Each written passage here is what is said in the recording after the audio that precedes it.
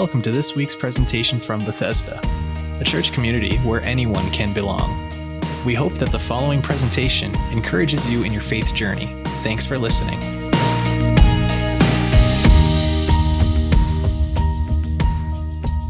Have you ever asked a question, and you knew what the answer was already, but you just asked the question to kind of get the answer that you wanted? The most simple example is probably, how are you? What do we expect people to say? Fine, good, because we just walk away after we ask it. We're not really expecting anything other than that. Or maybe it is a week until Easter, and we have 3 services coming up, and that means 3 kids ministry services. So if your friendly neighborhood children's pastor asks you if you want to volunteer next Sunday, the answer is, yes, there's someone with me, all right. Or maybe some of the men in this room may have gotten this from your wife, your girlfriend may have asked how she looks in a certain outfit today. The answer is always like the most beautiful woman I've ever seen. Amazingly wonderful, even as simple like a perfect angel. Any of these answers, they will suffice. If you didn't answer that way, I'm sorry for you. But maybe it's a little bit more serious. Maybe you have asked a question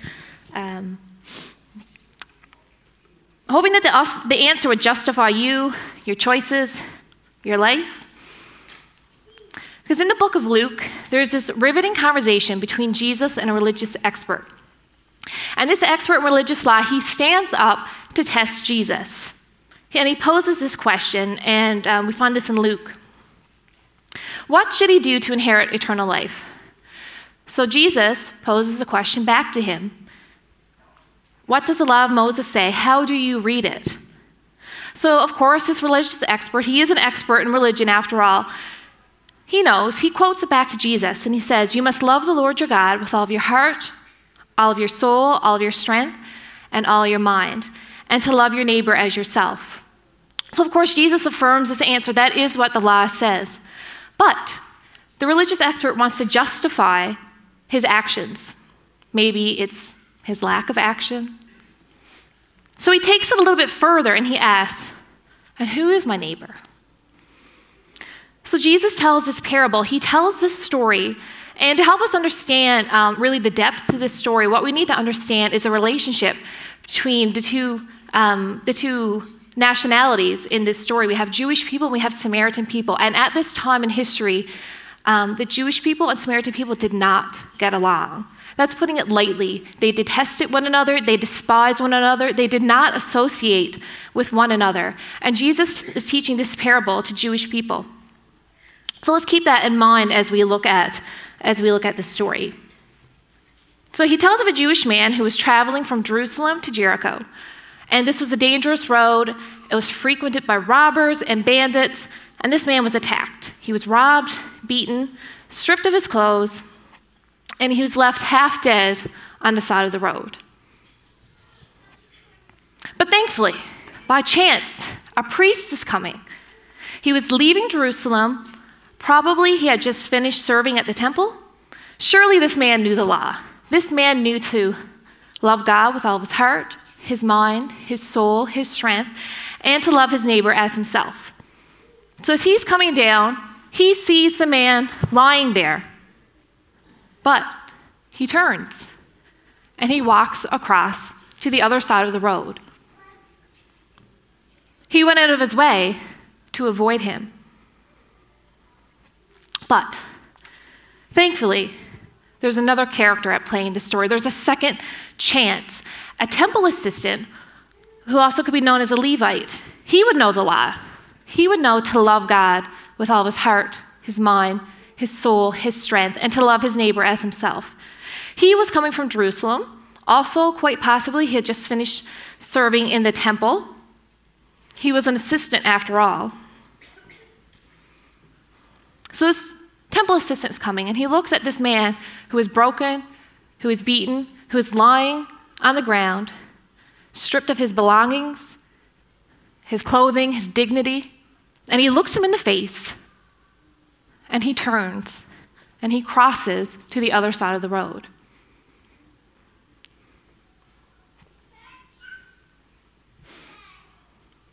These two men had just left the temple.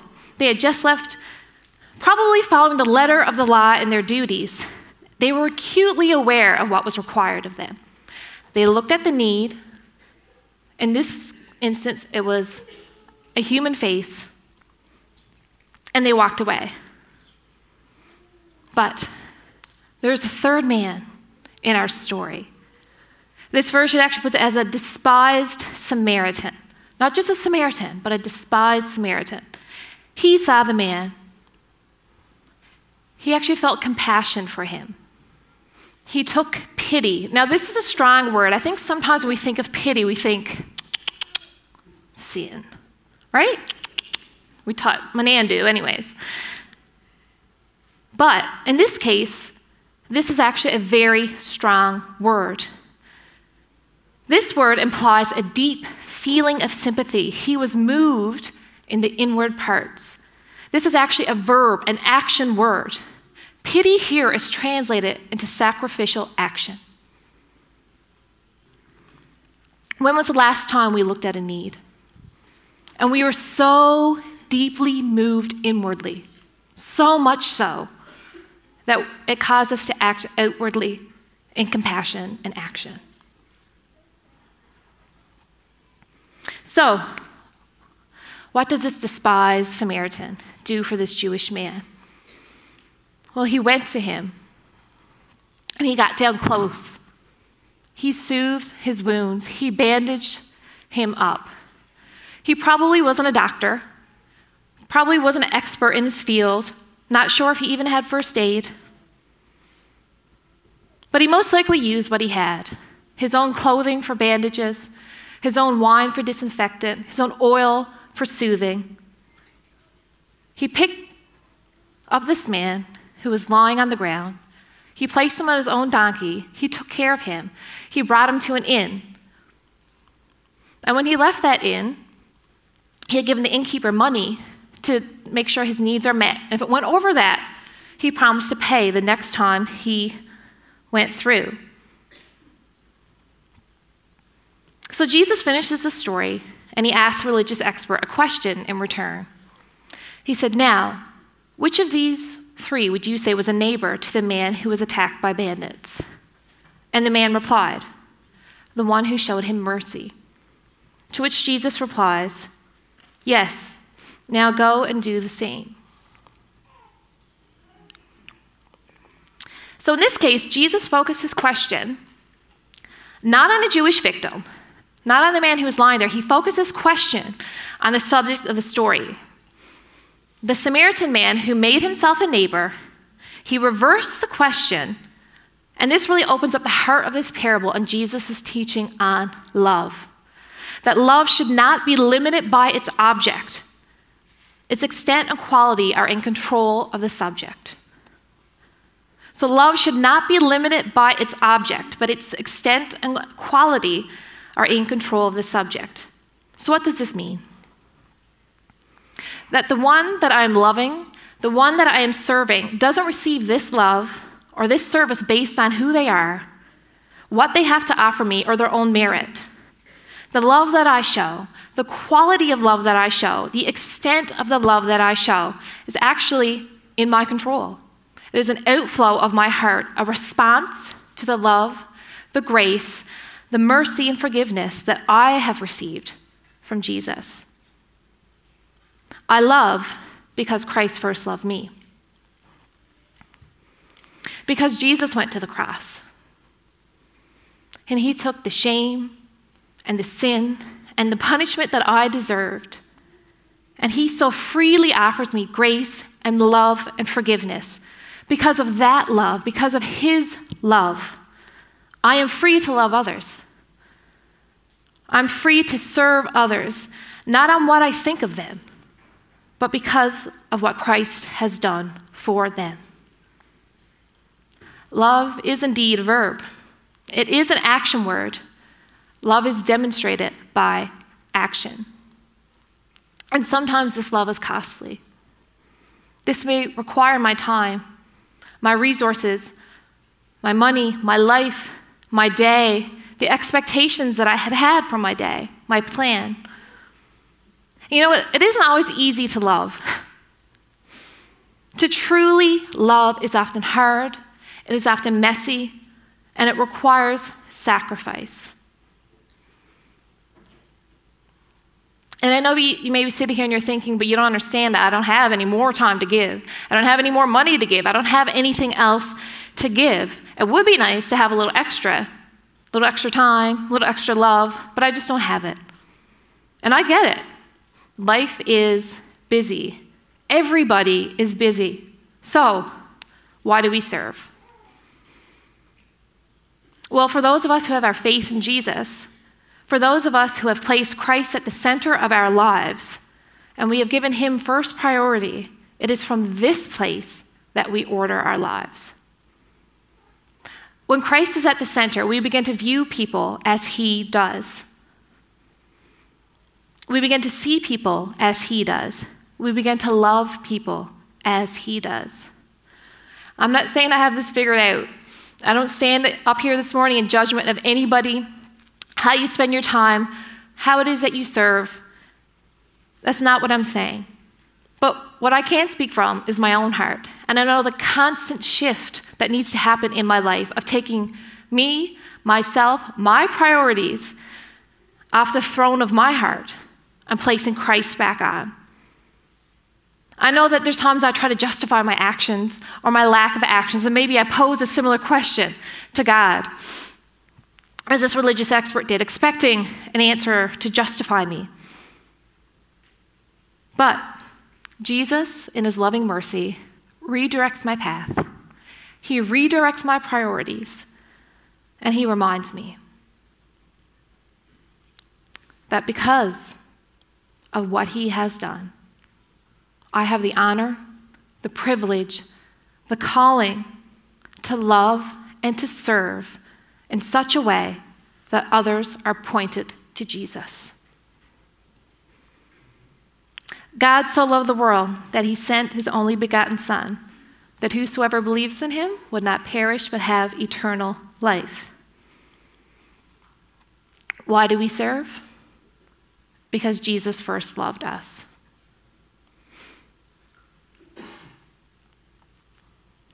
So we know why we serve. We know Jesus loved us. We know he went to the cross for us. We know he's commanded us to do so. But how do we serve? There's a verse in the book of Zechariah in the Old Testament. And it says, "Rejoice greatly, O people of Zion. Shout in triumph, O people of Jerusalem. Look, your king is coming to you. He is righteous and victorious, yet he is humble, riding on a donkey, even a donkey's colt." As I said, today is 1 week until Easter Sunday, which makes today Palm Sunday, as we had just seen. But why is this so important? Why is it so important that over 2,000 years ago, Jesus came riding into Jerusalem on a donkey, and people threw down their cloaks, and they threw down their garments, and they threw down palm leaves, and people waved palm branches and shouted, "Hosanna." Why is that important today?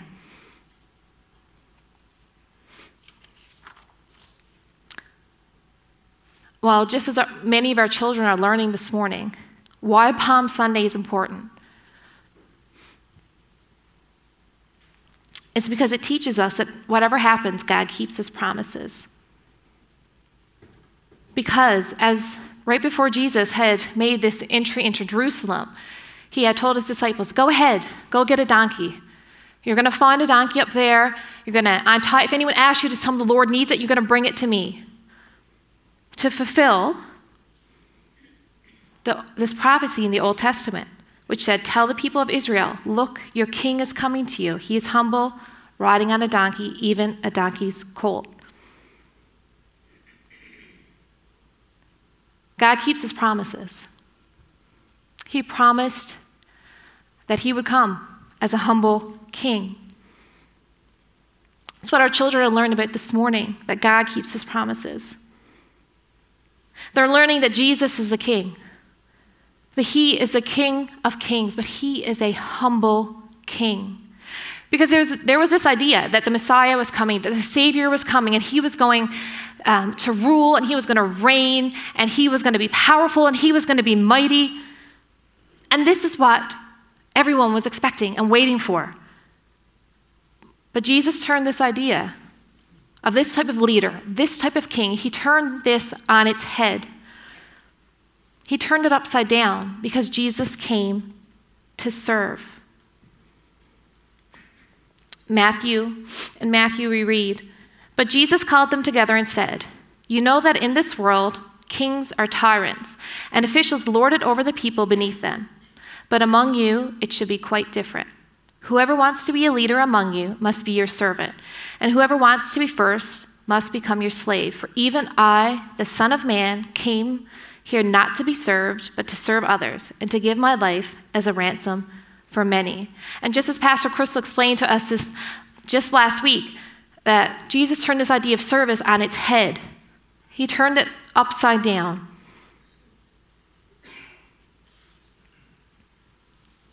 This is how we are called to serve others. Because Christ first loved us. We serve in humility because that is the example that Jesus gave us when he came. But you see, on the other side of our love, on the other side of our service, it is the soul. It is a child, it is a teenager, there is a student, a mother, a father, a grandparent. It is a life. And they so desperately need to know that there is a king who is so humble that he gave his life for them. That he gave his life for you, that he gave his life for me. There is a God who loves this world so much that he sent his son to take our place. That there is a God for whom nothing is impossible. There is a God who has the final word on their situation. There is a God who has a final word on their life. That word is forgiveness. That word is victory. That word is hope. We don't serve to fill schedules. We serve because there's a child. There's a child who doesn't have a father. There's a child who has been told that, you know what, you're just too much. Or maybe you're not enough. But this child needs to know that there is a heavenly Father who loves them no matter what. There's a heavenly Father who has a plan for them no matter what. We serve for him. We serve because there's a young person and they are desperately trying to navigate their life and they don't know which way to turn, but they need to know that they have hope. They have hope in Jesus. He's the anchor for their soul. We serve for her. We serve because there's someone, and all they can do is look at their past and the mistakes that they made, and they think they're defined by that. But they need to know that there is a God who loves them, who is so humble he gave his life for them. And they no longer have to be defined by what they had done, but they are defined by what Christ has done for them. We serve for them. We serve in humility. So who do we serve? We know we serve because he first served us. He first loved us. We know we serve in humility. That's the example he gave when he prayed into Jerusalem on a donkey in humility. That's not how a king enters the picture.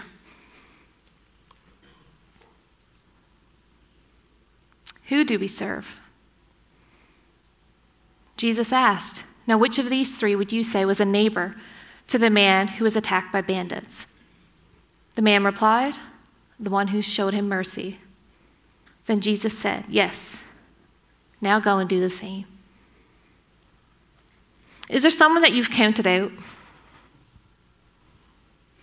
Have you looked at a need? Have we looked at a need? Have we looked at someone and have we decided to cross to the other side of the road, to walk away? Let's cross over here where it's safer, and it's more predictable, and it's more comfortable over here, because over there is a bit of a mess. And I don't really know what to do, so I'm going to stay over here. Have we done that?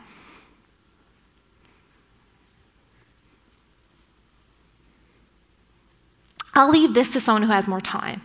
I'll leave this to someone who has more talent, more gifting.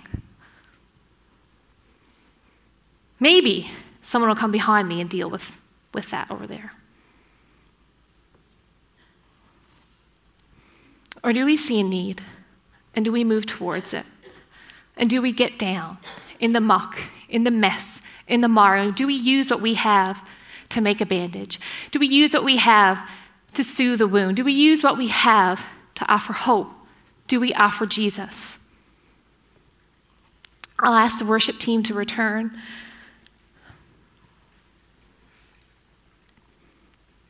Because we have a choice. You have a choice. I have a choice. I can't deny that there are needs in this world. I can't take out my phone and go through any news feed, any social media posts, and not see that there are needs all around us. But I can choose to look away. Or I can choose to get into the trenches and to love and to serve so that they may know. That they, my neighbor, may know that there's a God who so desperately loves them, so desperately loves us, that he doesn't want to leave us where we are. He wants us to see us restored into a relationship with him. That we don't have to travel this world all alone, not knowing what way to go, but there is a humble king who can guide us, who we can follow. There is a humble king in who we can grow in. There is a humble king who has shown us how and who to serve, and his name is Jesus. So can we take a moment? Can we take a moment and ask ourselves, who is my neighbor? Who do I need to move towards in love and in service? What need is it that I can meet? Because are we going to be a people that sees a need and we turn and we walk away? Or are we going to be a people and are we going to be a church that sees a need and we get down and we meet this need? We look the need in the face and we are moved so deep inwardly. We are moved with compassion to reach out, to touch lives. Are we going to move towards opportunities to serve in our church, to serve in our city? Because if we are going to be for St. John's, we need to love our neighbor. We need to bring light to the darkness. We need to bring good news. We need to bring the gospel. Because God isn't finished with us yet. God is not finished with this city yet. So what is stopping us? Most people who I talk to, what is stopping me? Most people want to serve, they want to love. We know that there's a broken and hurting world. So what stops us? Is it fear? Is it fear that the darkness is just too dark? Is it fear that the world is just too broken? That if I choose to love and if I choose to serve others, what if that doesn't make a difference? What if I don't have an impact? I know, I've been there. Or is it insecurity? That you aren't gifted enough, that you aren't talented enough? What if you put yourself out there and you make a mistake? Or what if you put yourself out there and you get yourself into a situation that you really don't know how to deal with? I know, I've been there. Is it busyness? You do have a desire to reach people, but there's no margin in your life. It's just too busy. There's no spare moment. I know. I've been there. But here's the thing. You have something to offer others that only you have. You have a unique way to serve the world only that you can do. There's a loving God who has made you so fearfully and so wonderfully, and he has gifted you so specifically that he has a plan and a purpose for your life. This purpose is to be in relationship with him and to love others in such a way that they are pointed to Jesus, to this great love. there's an enemy out there. And he wants nothing more than to stop you in your tracks, to use fear, insecurity, distraction, to convince you that there's no point because there's no hope. No hope to pray, no hope to believe, no hope to serve. Maybe you're here today and you're wondering yourself, is there even any hope? Or to use insecurity that you're not good enough, that you don't have it all together, because if someone really knew you, they wouldn't want your love. To use busyness to distract you away from the desires and the dreams that God has placed in your heart. But here's the thing.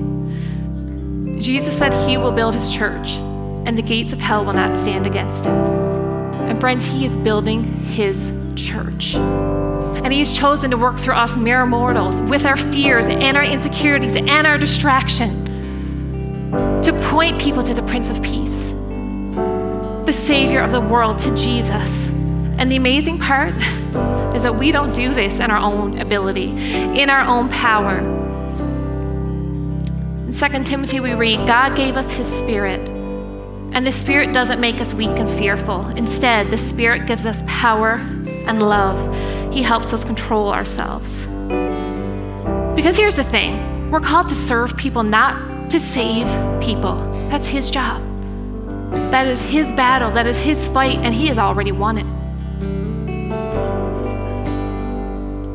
Our job is to love, is to serve. Jesus saves. Jesus convicts. Jesus forgives.